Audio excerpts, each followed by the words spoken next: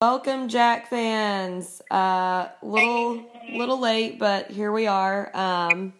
Some type of technical difficulties getting the stats posted, so this is why we're just now recording this tonight. But here we are.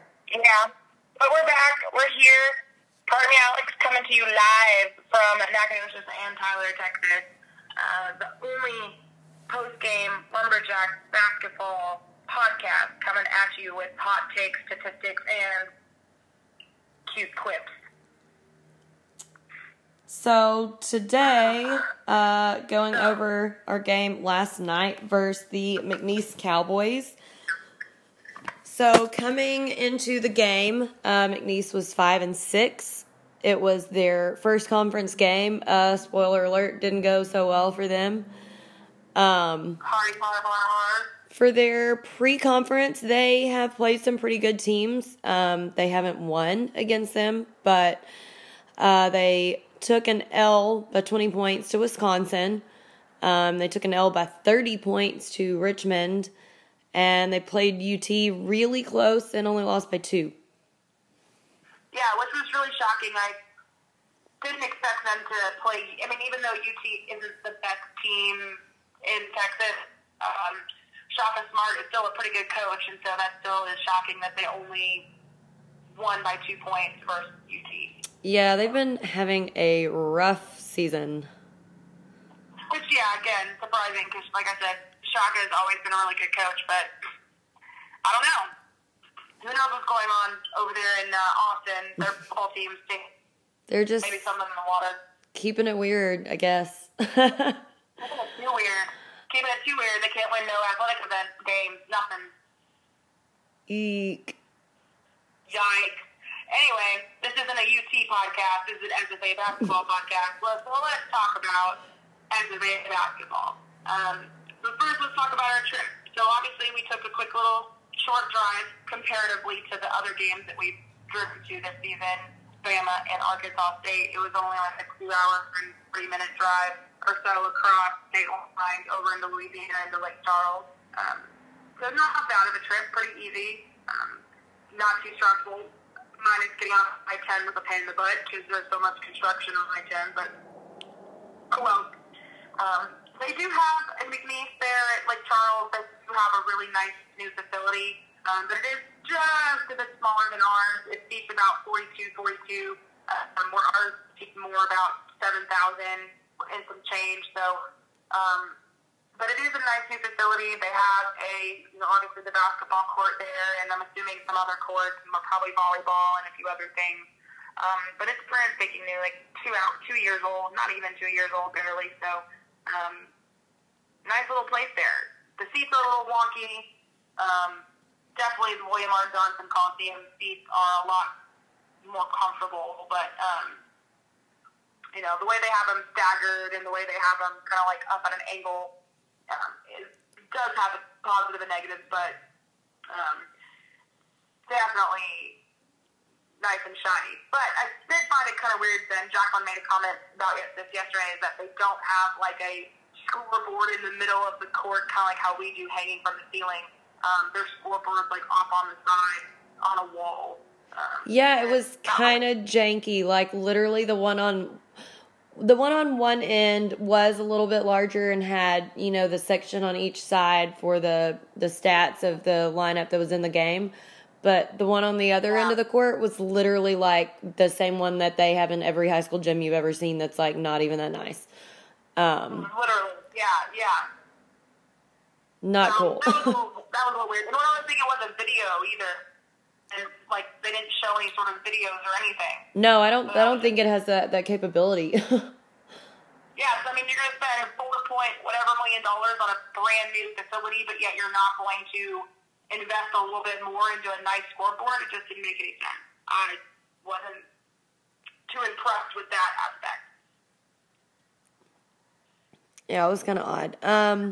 So per our last few experiences, we did have a few asshole fans. There's always going to be a few little bad apples in the bunch, but for the most part, we had some really nice people who kind of conversated with us about the Duke win, and Yeah. were very, like, you know, congratulatory of that, so that was cool. It was, up until I got hit by a program from the old man behind me telling me to sit my butt down because I was blocking him and his wife's view. I'm sorry, there's 3 minutes left in the game. I'm cheering defense for my team on a very close game. I'm going to stand up. I bought this seat. I'm going to do whatever I want. So next time you hit me with a program, I'm going to call you back. I mean, especially as... You could have easily tapped me on the shoulder and said, "Excuse me, ma'am, could you please sit down? Me and my wife can't see." Like, you could have easily done that, but no, you smacked me with your program. Like, what the fuck was that? Especially as staggered as their seats are, it really shouldn't have blocked his view any, but whatever. Yeah, and I knew there were people behind me. That's why I moved over to the left further so that I wouldn't block people, and I definitely blocked. I mean, come on.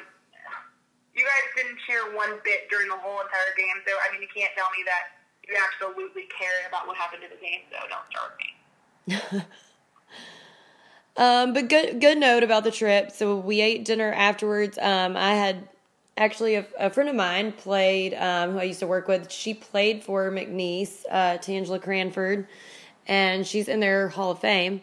But anyhow, I had asked her for some recommendations, and then one of my mom's old coworkers now lives there, and she gave us some recommendations. We kind of looked at all of them, picked out a place, and then our friend Sam Curry tweeted us and was like, "Hey, you should go to this place. The house it's in was my great-grandparents' home they built and lived in for like 40-something years. And oddly enough, it just happened to be the place we had already decided to go. So that was really cool. It was really cute, really nice, old home, you know, that it was in. And they had a really huge outside patio area that had like the little white string lights, just really cute. And it wasn't super cold, so we sat outside. It was cool. It was very cool. It was a nice little relaxing post-game dinner, and they had good appetizers and really amazing beer cheese that I had gotten a steak and beer cheese po' boy. They had like chopped steak, sirloin, and beer cheese and jalapenos and onions and stuff like that. So that was really good. And not jalapeno, but the beer cheese fries. And then I had ordered some like alligator bowls. Oh my god, I love alligator. So anytime I see alligator on a menu, I'm like, yeah, give me that. I don't care how much it is. Take alligator. Like, count me in for that. And I'm obsessed with boudin, and they had, you know how normally people have the jalapenos that are stuffed with cream cheese and then wrapped in bacon? Well, these were stuffed with cream cheese and boudin and then wrapped in bacon. Yo. They were amazing, and dipping in beer cheese, they were so good. Yeah. So we had a really good dinner, to say the least. And we had some really good drinks as well. Yeah. They had some new drink options there, and I had one because basically the only reason why I ordered this one drink called the King Spice is because it had Screwball whiskey in it, and I love Screwball whiskey because Screwball whiskey is peanut butter. Like, what more could you ask for? Oh my god. Delicious. It looked pretty. My drink was really pretty too. It was good. I can't even remember what exactly it was, but it was nice. Yeah, it looked good. It was like something with cranberry and rosemary. It was good.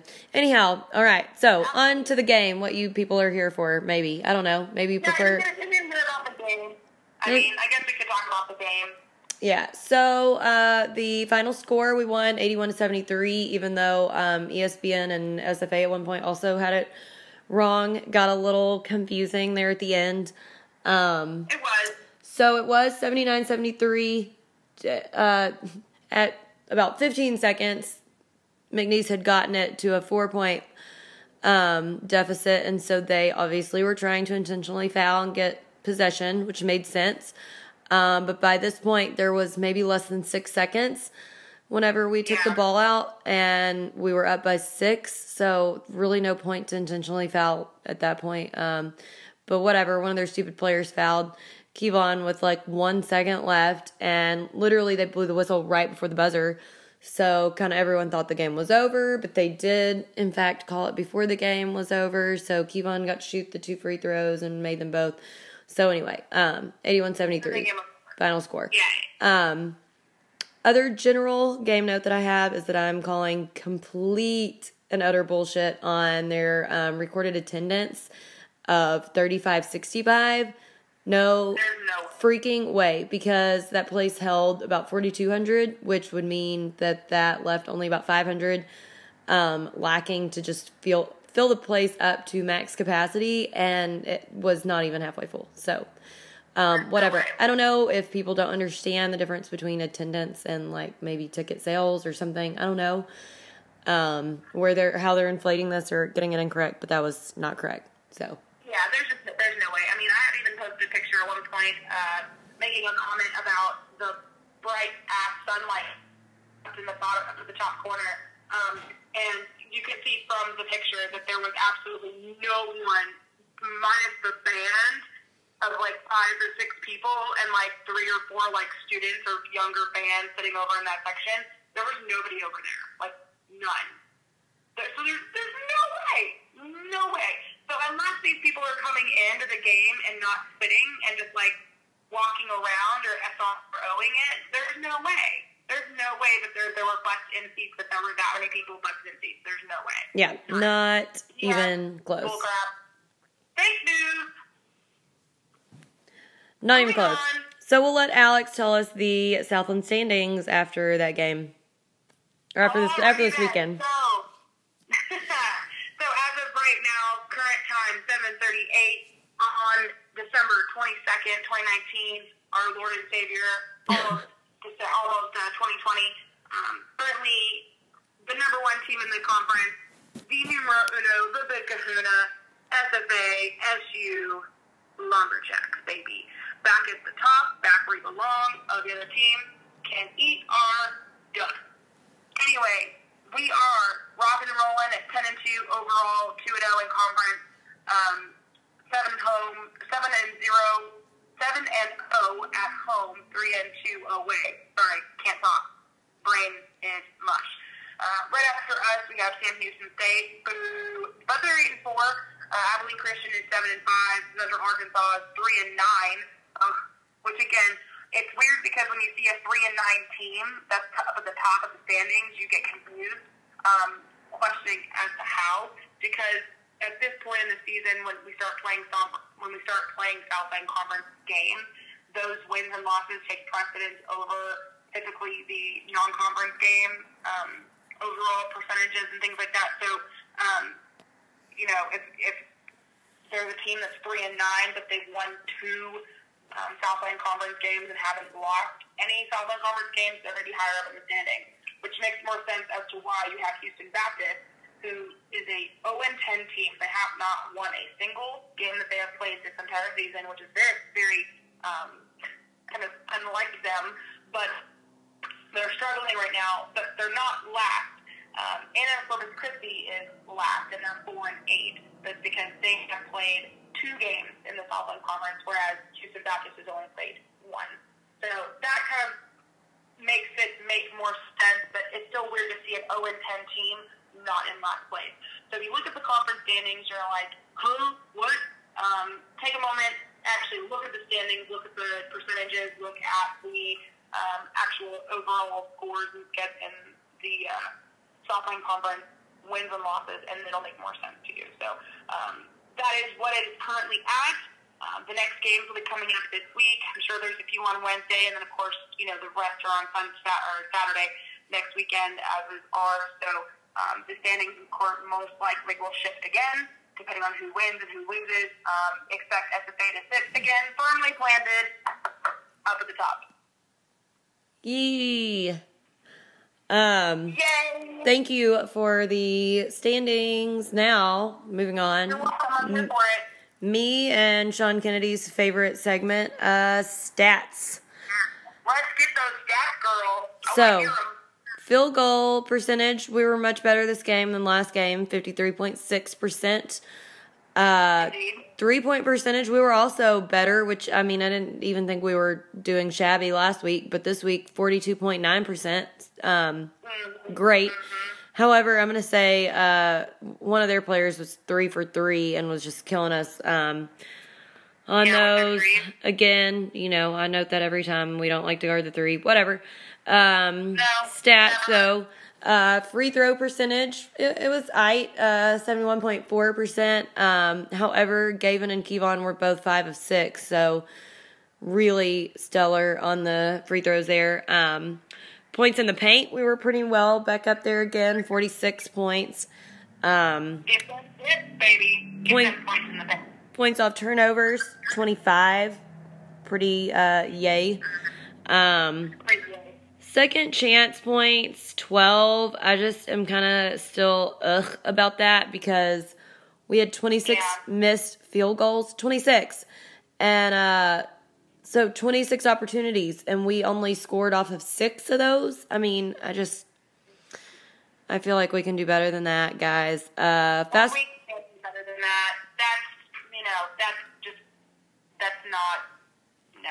It's a little weak. Fast break points, we only had 9, but they did press some here and there throughout the game, so kind of expected there. Bench points, 32, pretty strong. Total rebounds, 37. Meh, not bad. Not as high as we've been doing lately, but 10 offensive boards, 27 defensive boards, just not enough offensive boards. I already said that. Fouls, and again, we know, yes, we foul. If we have the highest forced turnovers in the country, we kind of expect to, just get some fouls with that. Kind of comes with the territory, but sometimes it's just kind of an egregious difference, and yesterday was one of those days. We had 29, they only had 19. Major foul trouble, and we talked about this a lot yesterday, but apparently there were maybe some discrepancies between the actual stats and what they had down, so I don't know. This is what was reported, but anyway, it says 4 fouls each for Kevon, John, Roti, and Charlie, and 3 fouls apiece for Nate and Samaja. So I don't know, we were almost in some bad foul trouble, but anyhow, made it through. Whatever, moving along. Thank you, next. Game leaders, Gavin, huge double-double, 21 points, 11 rebounds, really stellar performance. Obviously, they don't mention a Pilgrim's Pride player of the game since it's not at home, but that would be Alex and I's selection of player of the game. Yeah, absolutely. Cam, also, super strong performance. 18 points, 7 rebounds, 1 assist, 1 steal. Almost something in every column. And almost a double-double. Nate, 12 points, 6 rebounds, and 2 assists. So really, really stellar performance from Nate, too. And like we said earlier, he was 2 of 2 from the three-point line yesterday. So really, really big game for Nate there. So normally in our stats segment, we just go through the main stats for that specific game. But as of yesterday, we were talking about Gavin and how well he's been doing the whole season with free throws. So Alex was kind of curious, let's just look at the overall stats for each player thus far for the season. So Sean Kennedy, you get a little bonus on this podcast with leaders of each stat category as of this season thus far. Yeah, so Sean, this is for you, bud. So far, we talked a lot about how Gavin's been shooting really well behind the free throw line, but we wanted to also mention that he's also the leader in field goals this season. He has 64.5% at the field goal line, which isn't surprising either because, again, points in the paint. He is, like I said, also doing really well during free throws. He's at 70, but he's not the best. Technically, Tyler is the best at free throws. 2 for 2, 100%. Good job, Tyler. But also, Johnny has a lot of, he's the leader in a lot of categories this season as of yet. He is 83% behind the free throw line. 3-point percentage. The team leader in 3-pointers. This is going to shock everyone. Not who you think it may be. It's Nathan Bain. Nate has 55.6% behind the 3-point line. I know. Shocked. I was too. We also have Gavin leading the way with 8 blocks, but Charlie's right behind him with 7. And I guarantee you that is probably closer, probably more of a tie, if not more, because I feel like a lot of times Gavin and Charlie's blocks don't always get tallied for some. Yeah, agree. And that Charlie had an amazing, or we will mention that Charlie had a really good block on Saturday night last night, and it wasn't on the stat sheet. So, but we know for sure it happened. We saw it. We were both there. It happened. So it's probably closer to tied and or, give or take. John, again, team leader with 34 assists. Gavin, again, with the rebound, 91 total. Both offensive and defensive, that's your total. Personal fouls. None who you think would be. Jacqueline thought it would be Nate with personal fouls as the team leader. It's actually John. Johnny Boy with 38 personal fouls, but not far behind him is Gavin and actually Kevon. And then team turnovers. Last stat here, team leader is Kevon. Oh, man. This is going to go right along with one of my airing of the grievances with ball security. I mean, you got to do better on that, bud. Got to do better. But anyway, those are your team leaders as of right now in each stat category. I didn't mention top minutes because I don't think that's necessarily relevant as of right now in the beginning of the season. When it gets closer to the end of the season, minutes in the game will probably come in more into play because obviously more people who play more, it'll make more sense. I mean, Tyler, no offense, I mean, we love you, kid, but you don't play as much, so you having 100% free throw percentage wasn't like, woo! You're 2 for 2. So that's why I figured let me put John's up there because makes more sense. So anyway, but I'm sure Jacqueline has some nice things to say.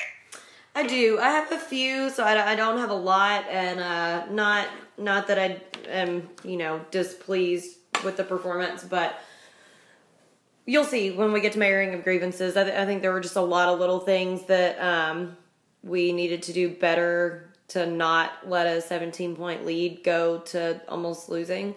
But anyhow, I did feel like uncharacteristically for us, we kind of just took charge the very first possession of the game, and I felt like we were getting off to a strong start, which normally is not our norm. I had a specific note that Charlie had a amazing, sick, disgusting block, and they didn't put it down on the stats. So again, I don't know what happened there, but I mean, it was tremendous enough for me to note it. So whatever. Charlie and Gavin both had a super strong game and were just really strong in the paint, and I was very pleased with that. Well, for the most part, little airing of grievance to come, but for the most part, I think they were super strong in the lane, and Cam just had tremendous hustle the whole entire game. And, it was kind of one of those unsung heroes type thing where I just felt like he really did a great job the whole time and was just very, hustling and really putting it out there and nothing flashy, but then he's the second leading scorer. All those little things really paid off. So that's my nice list. Absolutely. I mean, I agree with that 100%. I mean, I kind of mentioned this before. I feel like as the season goes on, and this kind of goes into just leading into my nice list, I feel like as the season goes on, Charlie and Cam just continue to improve every game as the season goes. They just look better and better. Obviously, Charlie doesn't have as many playing minutes, but he's getting up there. He's playing more and more and more. Also kind of goes hand in hand with the fact that Gavin fouls a lot. So that puts him in foul trouble, which gives Charlie more opportunities to come in and play. Which again is both positive and negative. He gets more playing time, he gets better, but also means that Gavin's sitting out more because he has so many fouls. Anyway, but let's talk about the good things. Gavin had some really good rebounds on some of the possessions there, really came down strong with the ball, but not every possession. Keep that in mind. Country, again, Carly, really good block. I mean, that was disgusting. All ball, perfect textbook. Chef's kiss, good block. And rebounds, too. Can't forget on the rebound, Charlie. Again, keep working on those. course, David was player of the game with his double-double. He did great. But for me, again, Charlie and Kim, because they're just improving so much and they had really strong games, I feel like they're, definitely second in line for player of the game. David had a really nice three. And again, those don't come very often for David, and I feel like it's because he rushes it too much.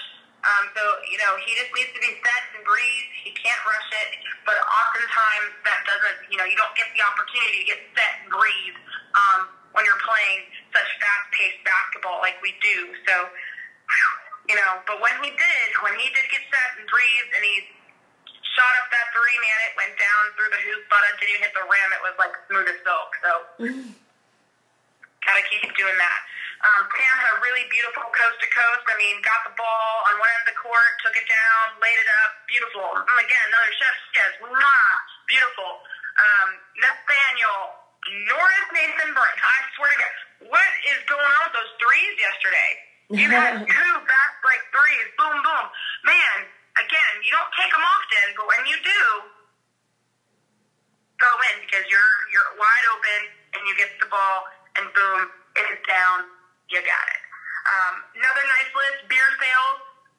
Really great. I love when teams do that. Not that I just have to have a beer when I'm watching a basketball game, but I kind of feel like it just goes hand in hand. Yeah. Like when you're watching a football game, if it's there, we're getting one. Like, I don't even drink beer, but if it's there, I'm getting one. Exactly.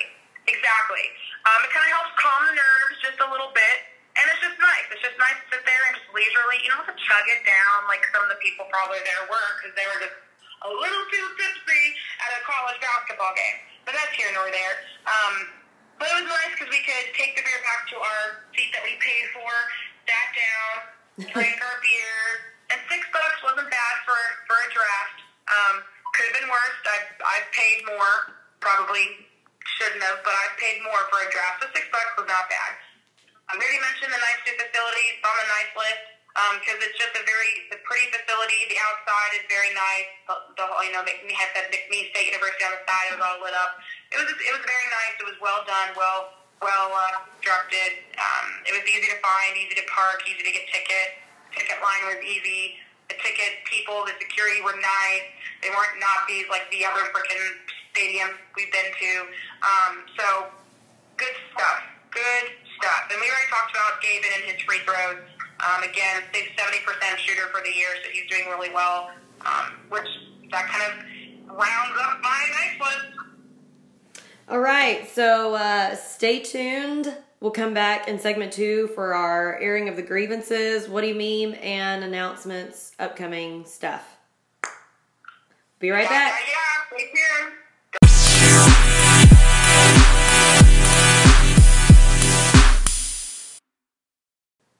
Welcome back for our second segment, starting off with the airing of grievances.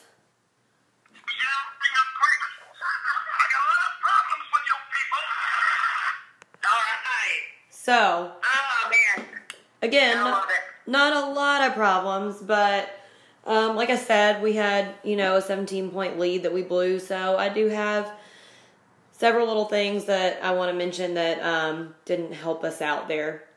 So, my first two things, or my first three things, I guess, really I've said every single game, and I'll say it again every single game when they happen, is backdoor, which we let several different times happen.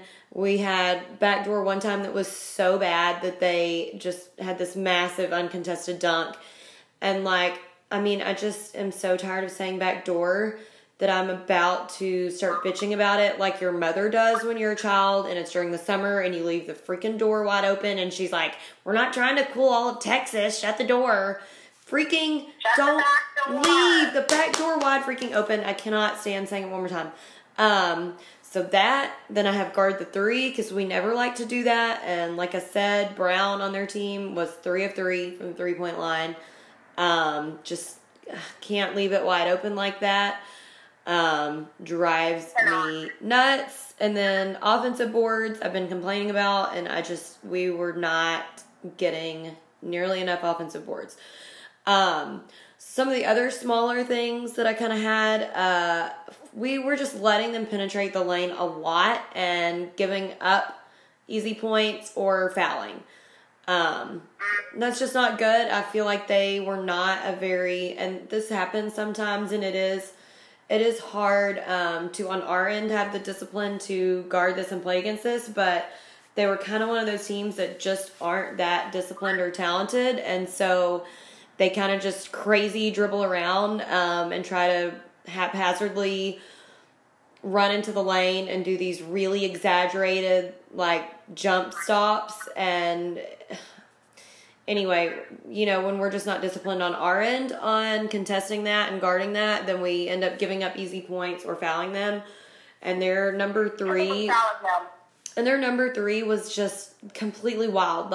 He would just run all around from one side of the arc all the way to the other and weaving in and out and just crazy running around dribbling. And it's I just think sometimes when players do that, and it's easy to let them kind of spread that crazy, scared energy around, and there's just no need to panic and let that leak over. You just gotta take a deep breath. We're a really good defensive team and just be cool.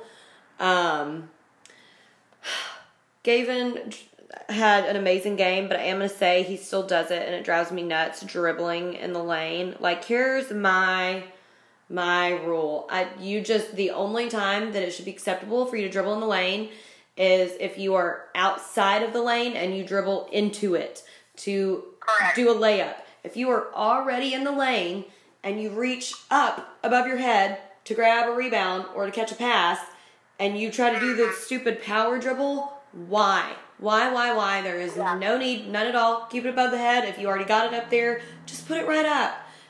You're not dribbling anywhere. You're not going anywhere. Everyone, Stevie Wonder knows that you're just going up for the shot. There's no need. No need at all. Drives me crazy. God. I mean, goodness, do not dribble in the lane. Shot clock, we had at least 1 or 2 shot clock violations yesterday, and it's I blame everyone, because it was actually the one I'm remembering. It was wasn't paying one bit of attention. But also David passed it to him and, doesn't give any sense of urgency that, hey, dude, you got 5 seconds. The shot's on you now. Go for it. Right.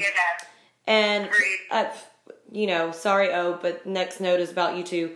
You let your man shoot a wide open 3, and I feel like this happens a lot whenever you first get put into the game and you're right off the bench. You just immediately let your guy have a wide open 3. And so I don't know if there's confusion about who you're guarding or if you're just not expecting them to shoot it from the arc or what, but don't let your man have a wide open 3. I don't know how else to say that.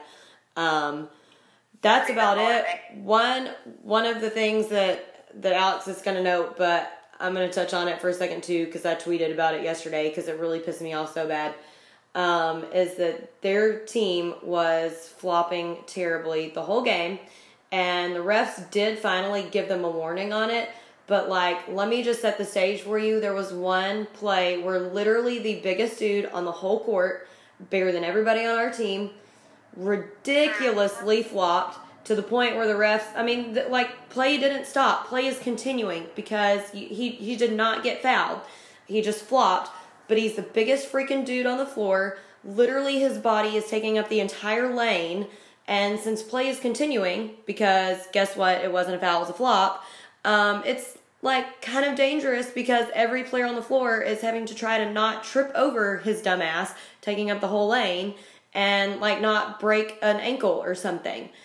And it's just really frustrating. I feel like a lot of teams try to manipulate and do that because they know that we are over aggressive and do kind of end up obviously fouling since we're forcing all these turnovers and leading in steals and everything. And so it's really frustrating. And when it's to that degree, it's becoming dangerous and you're putting your players as well as our players in danger of getting injured because you're freaking on the floor and everyone's trying to not trip over you. So that's my last airing of grievance, but it really pissed me off. No, and that's exactly what I was getting at with my grievance, because I can already tell you that everybody and their mama knows exactly what we're about. We foul constantly. We do. We are notorious for fouling. We are actually a top 10 team in the country for committing fouls for this season. We know this. And of course, as David E. Berry of D. Berry Sports likes to inform us yesterday on Twitter, SFA is a top 10 team in the country in committing fouls for the entire season. They told me to save the conspiracy theories for something a little more feasible. When I said that the Southland Conference dictatorship just can't stand SFA winning by more than 20, hence why we have at least 10 more personal fouls than McNeese.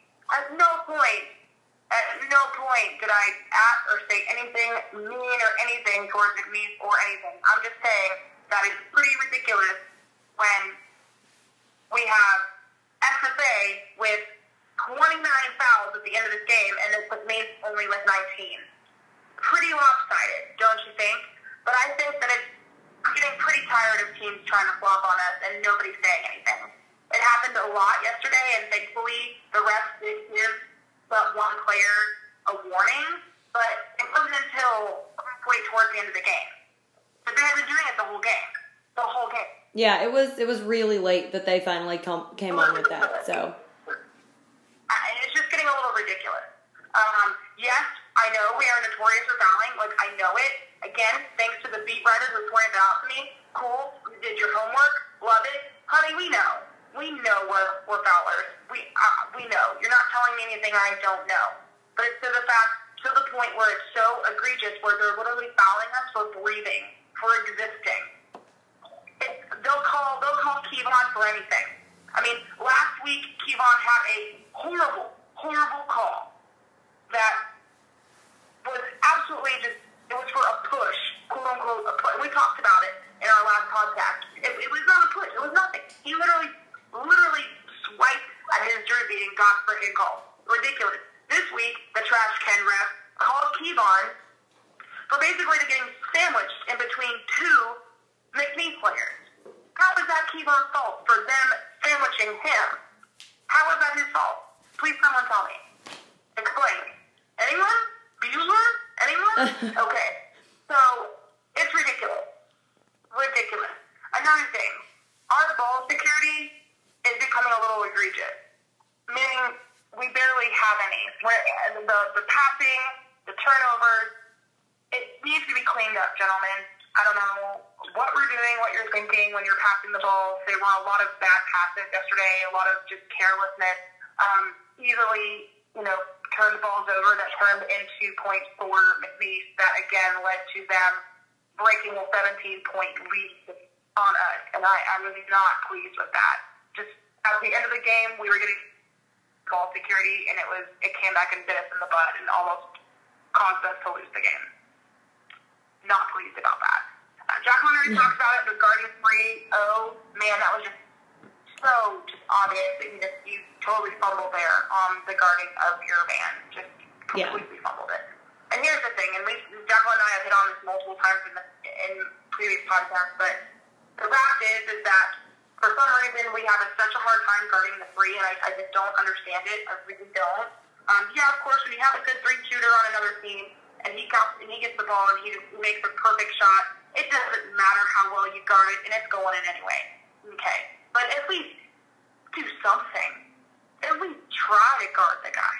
I mean, you guys are leaving these three-point shooters, especially the good ones, wide open. And of course they're going to knock it down every time. I mean, you kidding me? They're being left wide open. They have a freaking, space-age life year to shoot the ball. They're going to make it. Guard the three to the best of your ability. I mean, get up in their face. Don't foul them, obviously, especially behind the three, but do your best. You let them go, get a lot of buckets going. Kind of touched on this already.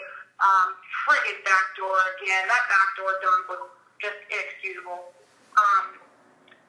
David, you're too big for getting blocked behind when you're going for a layup. Like, that happens 3 or 4 times. You're way too big. You're way too tall. You're way too strong to get blocked from behind by a dude shorter than you 3 or 4 times. What was that? Agree, and I talked about that the last game, and I mean, obviously, yeah, he was the leading scorer, but We're just looking ahead at, like, we're looking ahead at the potential that he has if he wouldn't let people out-muscle him, like, multiple times that shouldn't be out-muscling him. Like, not even close. No. He should not be getting out-muscled.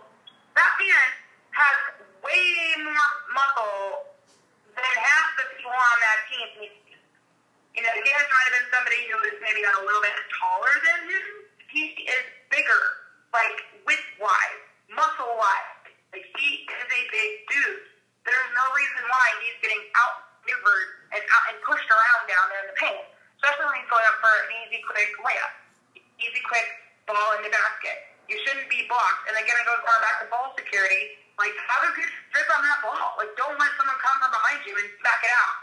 Like, there's no reason for that. Like, zero reason for that. But anyway, that rounds out my area of grievances. I'm aired them. I feel better. I can breathe.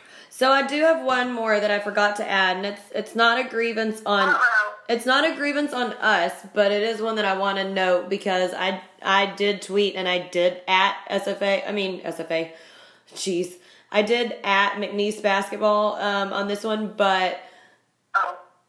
Or did I? I think I did. Anyway, literally, there was 15.7 seconds left in the game, and they had brought it to only 4 points. And mass exodus of fans, like, just getting up and leaving. Oh, yeah. What the heck? It is still a ball game, people. Like, 15 seconds, and they're only down by 4, and y'all are just going to start getting up and leaving? Yeah.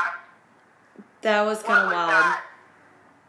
Anyway, so that's my last one.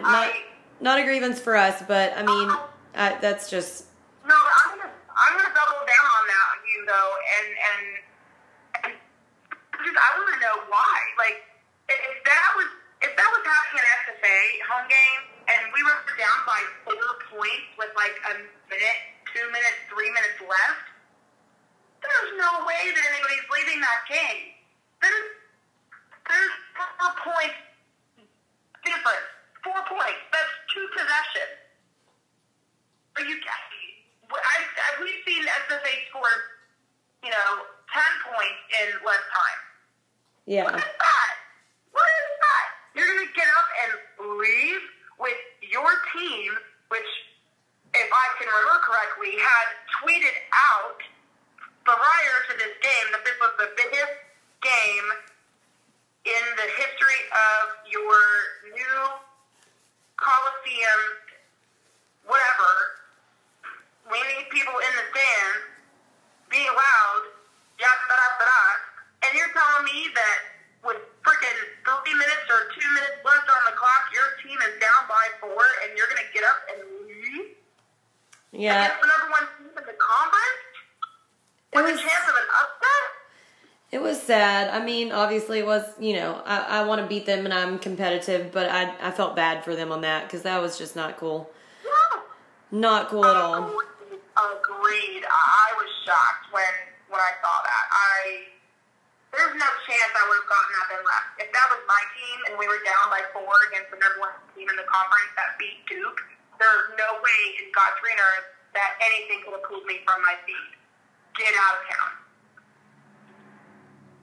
I was shocked. Yeah, not good. So that rounds out the airing of grievances, that random one I had to throw in there at the last minute. So next segment, what do you meme? And as usual, you'll want to go look at the actual picture, but I'm gonna kind of explain it here. So this one had really a potential for a lot of different captions because there were a lot of different things going on. In one corner, you can just barely see Samaja's braids in his arms, like he's kind of stretching his arms out. And then we've got Calvin with his hands kind of up on his head. Random side note also, so Calvin was out yesterday after we think he hurt his ankle in the HBU game. Not sure exactly what happened or how long he'll be out, but he was on the sidelines in street clothes. So anyway, so in this picture, he has his hands kind of on the back of his head, almost like Surrender Cobra-ish, but kind of rubbing his hair. down or something.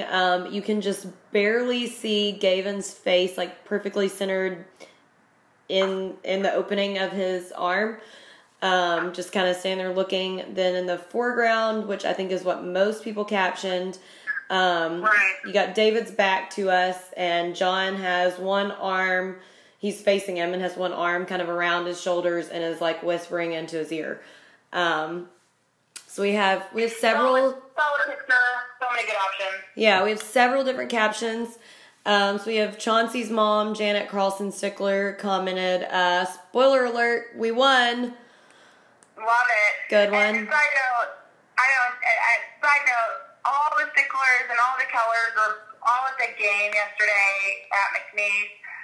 Loved seeing them all. I mean, they were came into town in the Naganos just actually for Christmas, and they all like road tripped to McNeese together, and they're all wearing purple Santa hats, and I love them. They're the sweetest family. So welcoming and sweet, so nice. And they were all super excited and cheering and yelling the whole time for the game. And you know, you can really tell that they support SFA through thick and thin, and like they're there 100%, either at home, away, near, far, doesn't matter. Families, Chauncey's family and Coach Keller's family are just, they're a basketball family, and they support each other, and you can just tell, and I love that. I think it was awesome. But it was nice to see Janet and all the rest of the family there, so that was really nice. That was really cool. Yeah, it was really sweet that they were all there. And if you see the super cute picture on Twitter of all of them, courtesy of my photo skills, and just, you know, being overall bossy and yelling at everyone to look at the camera. So anyhow, I was really glad that they were all able to travel and be there together, and that it was a really good game, and it was exciting, and we got the dub. So fun night was had by all. So next comment we have is Justin Rodriguez. Do you want to build a snowman? Then Justin's brother Dylan had to get in a caption because I forgot to tag him to remind him to caption, so he jumped in with be nice and give Samaja a hug, which was really funny because you can barely see Samaja on the other side of the screen. Right. Then you have Longhorn Dave, our loyal Longhorn Dave fan. He says, "Let me tell you a secret. This team is good." I'm not sure if I didn't know if they meant like SFA good or if HBU was good. I wasn't sure what Dave was saying, but I still liked it. Yeah. Lastly, we have Rance Cole. Love Rance. Love that he's still participating in all of our goofy caption things that we do. But his was John. Pushing like that again, and we tussling. That one was funny. And I accidentally skipped one. We had Ray Deason put his first comment, I think, which was funny because it was accurate. We got this. See how bad they are? Sad but true. Accurate. Sad but true. Accurate. Love it. All right. Moving on to our last little part here, announcements and random questions and comments and things like that. So first off, next game coming up is Saturday, December 28th versus Paul Quinn, 2 p.m. Paul Quinn is a small college in the Dallas area.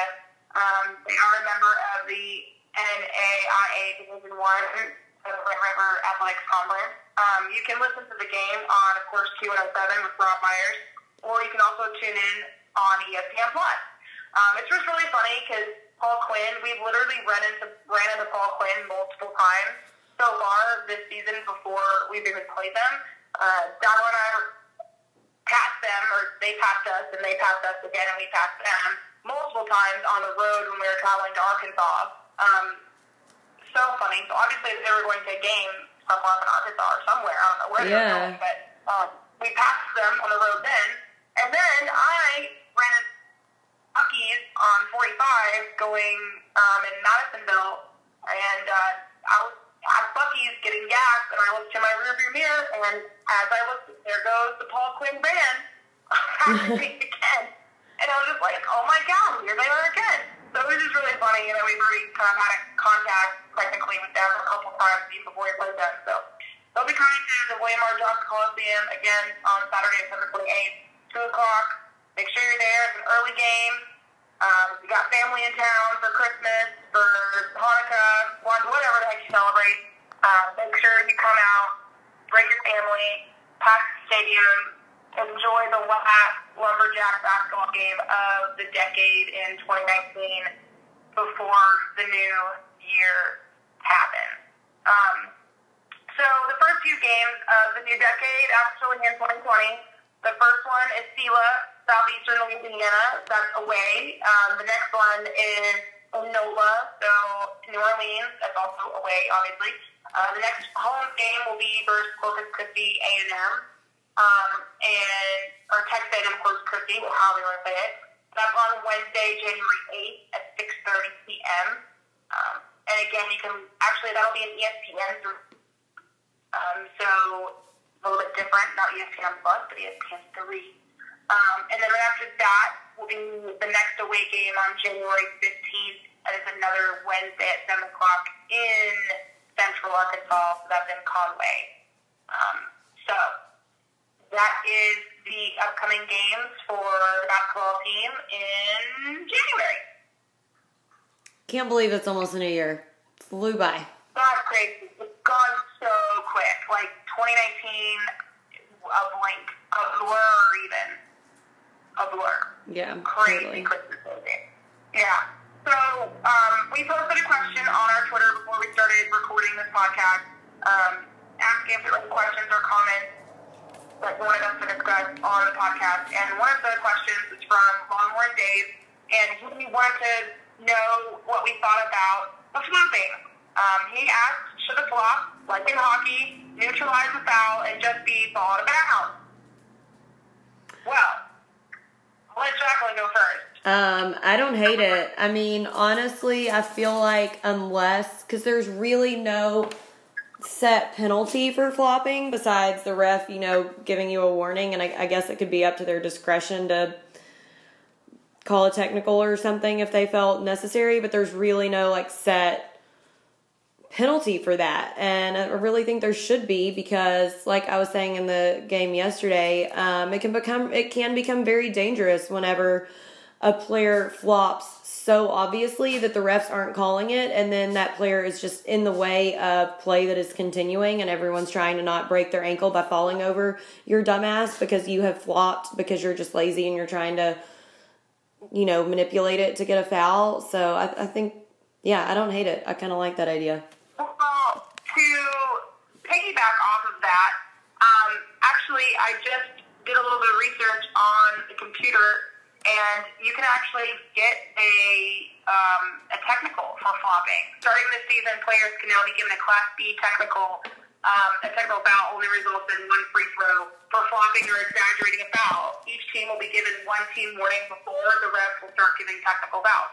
So, technically, after the warnings they received, McNeese could have actually been given a Class B technical foul if they continue to flop. So, yeah, but what I was saying is, they can, but it's still up to the discretion of the ref, so it kind of takes a lot. I bet it probably doesn't happen that often, but I think if it was more... But their flopping was pretty egregious though, Jacqueline.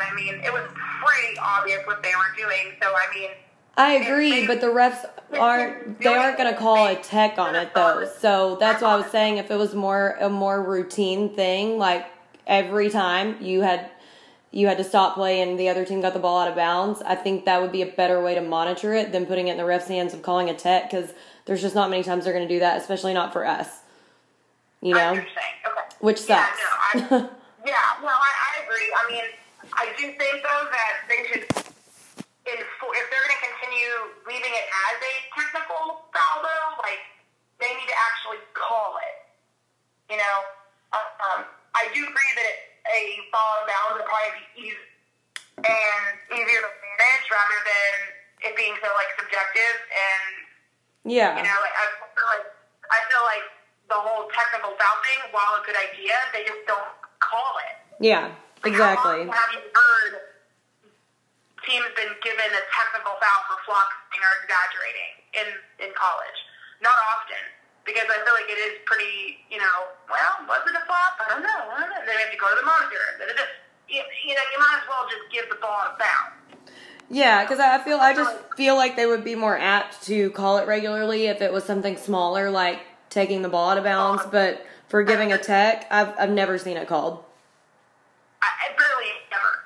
I honestly cannot recall this season in any of our games a tech for flopping. If there was, or you just weren't aware of it, because a lot of times when they give a text, they don't really tell us what the text's for. Right, yeah. It's like obvious, but I agree. I feel like if the ball out of bounds thing would be a lot easier to manage, especially, like you said, the refs would probably be more apt to calling it because it is just ball out of bounds rather than giving a technical foul. Yeah. But if they're going to keep it a technical foul, they need to start calling it and enforcing it more. Because I feel like, this whole idea of flopping, that kind of got to start really in like soccer, has really just taken over, and it's becoming just extremely ridiculous and egregious, if you ask me. I mean, there is absolutely no reason for it, and I know James Harden always gets a bad rep for being like an exaggerator whenever he gets fouled and things like that, but I mean, hey, at least when he does it, he does it right. But I'm not saying he doesn't. He does. He does exaggerate, but he doesn't get called on it. So. Not to rabbit hole, but I just giggled because it made me think Reggie Miller was also really bad at, but like to the point of it being comical, like faking stuff. It was really funny. Anyway. So good question, Longhorn Dave. I like it. I like your train of thought, and I think it'd be a good solution. It would be. It would just, again, just like with any rule change, it takes, I guess, a while for refs to, get used to calling that. But if they're going to call it, if they're going to give a warning, they need to continue monitoring it. If teams continue to do it, they need to give the tech. They need to. They can't just let it keep happening. Especially if they're going to warn a player, they need to continue monitoring it. Especially if it's going to be a technical foul. Because in my opinion, Jacqueline, I feel like after the warning, they still did it. 1,000%, and that's exactly what I was saying. Like they're going to be subjective and be like, well, I really don't want to give them a tech. And not call it. So I feel like it's... or be like, nah, I don't know if that was a flop or not, and then they keep, and then they just continue the game on, which, again, like they continue to do it, especially when that one player literally flopped in the lane and was causing more problems but it didn't get called because he flopped. It was a flop. You know what I mean? Like, stupid. Absolutely ridiculous. But it's good question, Longhorn Dave. Definitely something to think about, something to school about. Good food for thought. All right, then our last question is from Ron. He said, what can we do better to finish a game without such a run by the opponent? Good question, Ron. I think we all would like to know the answer to that question. Stop fouling? Yeah, I mean, I think it's just a conglomeration of a lot of the small things that we're not doing well.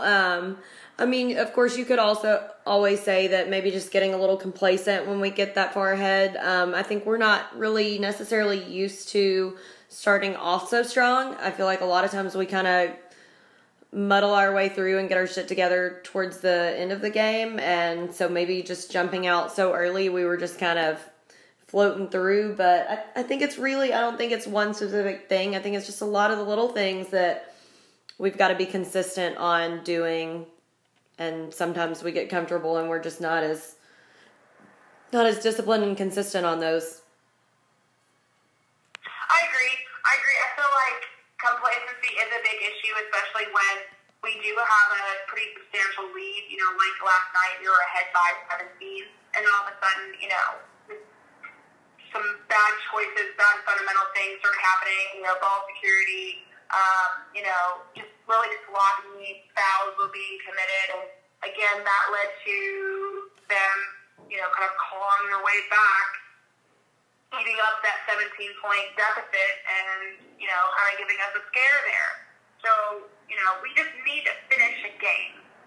You just need to finish it. You start off strong, you play good, you play well, not perfect, not amazing, but you play good enough to have that 17-point lead, and then you finish the game. You don't stop hustling when you're up by 17 points. Because the moment you get soft, or the moment you get caught with your pants down, is the moment they're going to come up and bite you in the... So...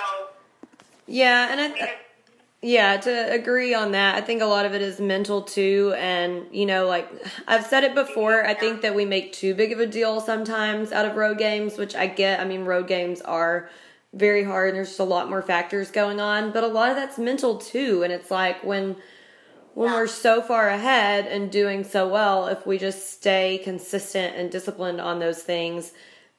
It was really like a few plays and a few possessions that we just completely dropped the ball and let them get a massive backdoor dunk or things like that really amp up the crowd. And when it's an away game and they, have one big swing play and everyone just really gets into it, it can get in your head if you let it. So. Absolutely. Agreed, because there were a bunch of times where the momentum kind of swung in their direction because of a foul or because of a turnover and like a breakaway dunk or a big three-pointer because they dropped the ball on guarding the three. But and that's where we have to stay in the game mentally and keep our head in the game. We got to get the head in the game. So I agree there. It's mental, physical toughness, mental toughness, finishing the game, finish what you started. Don't stop while we're ahead. You got to keep it going. Got to keep it going. Keep calm and carry on. 1,000%. I love it.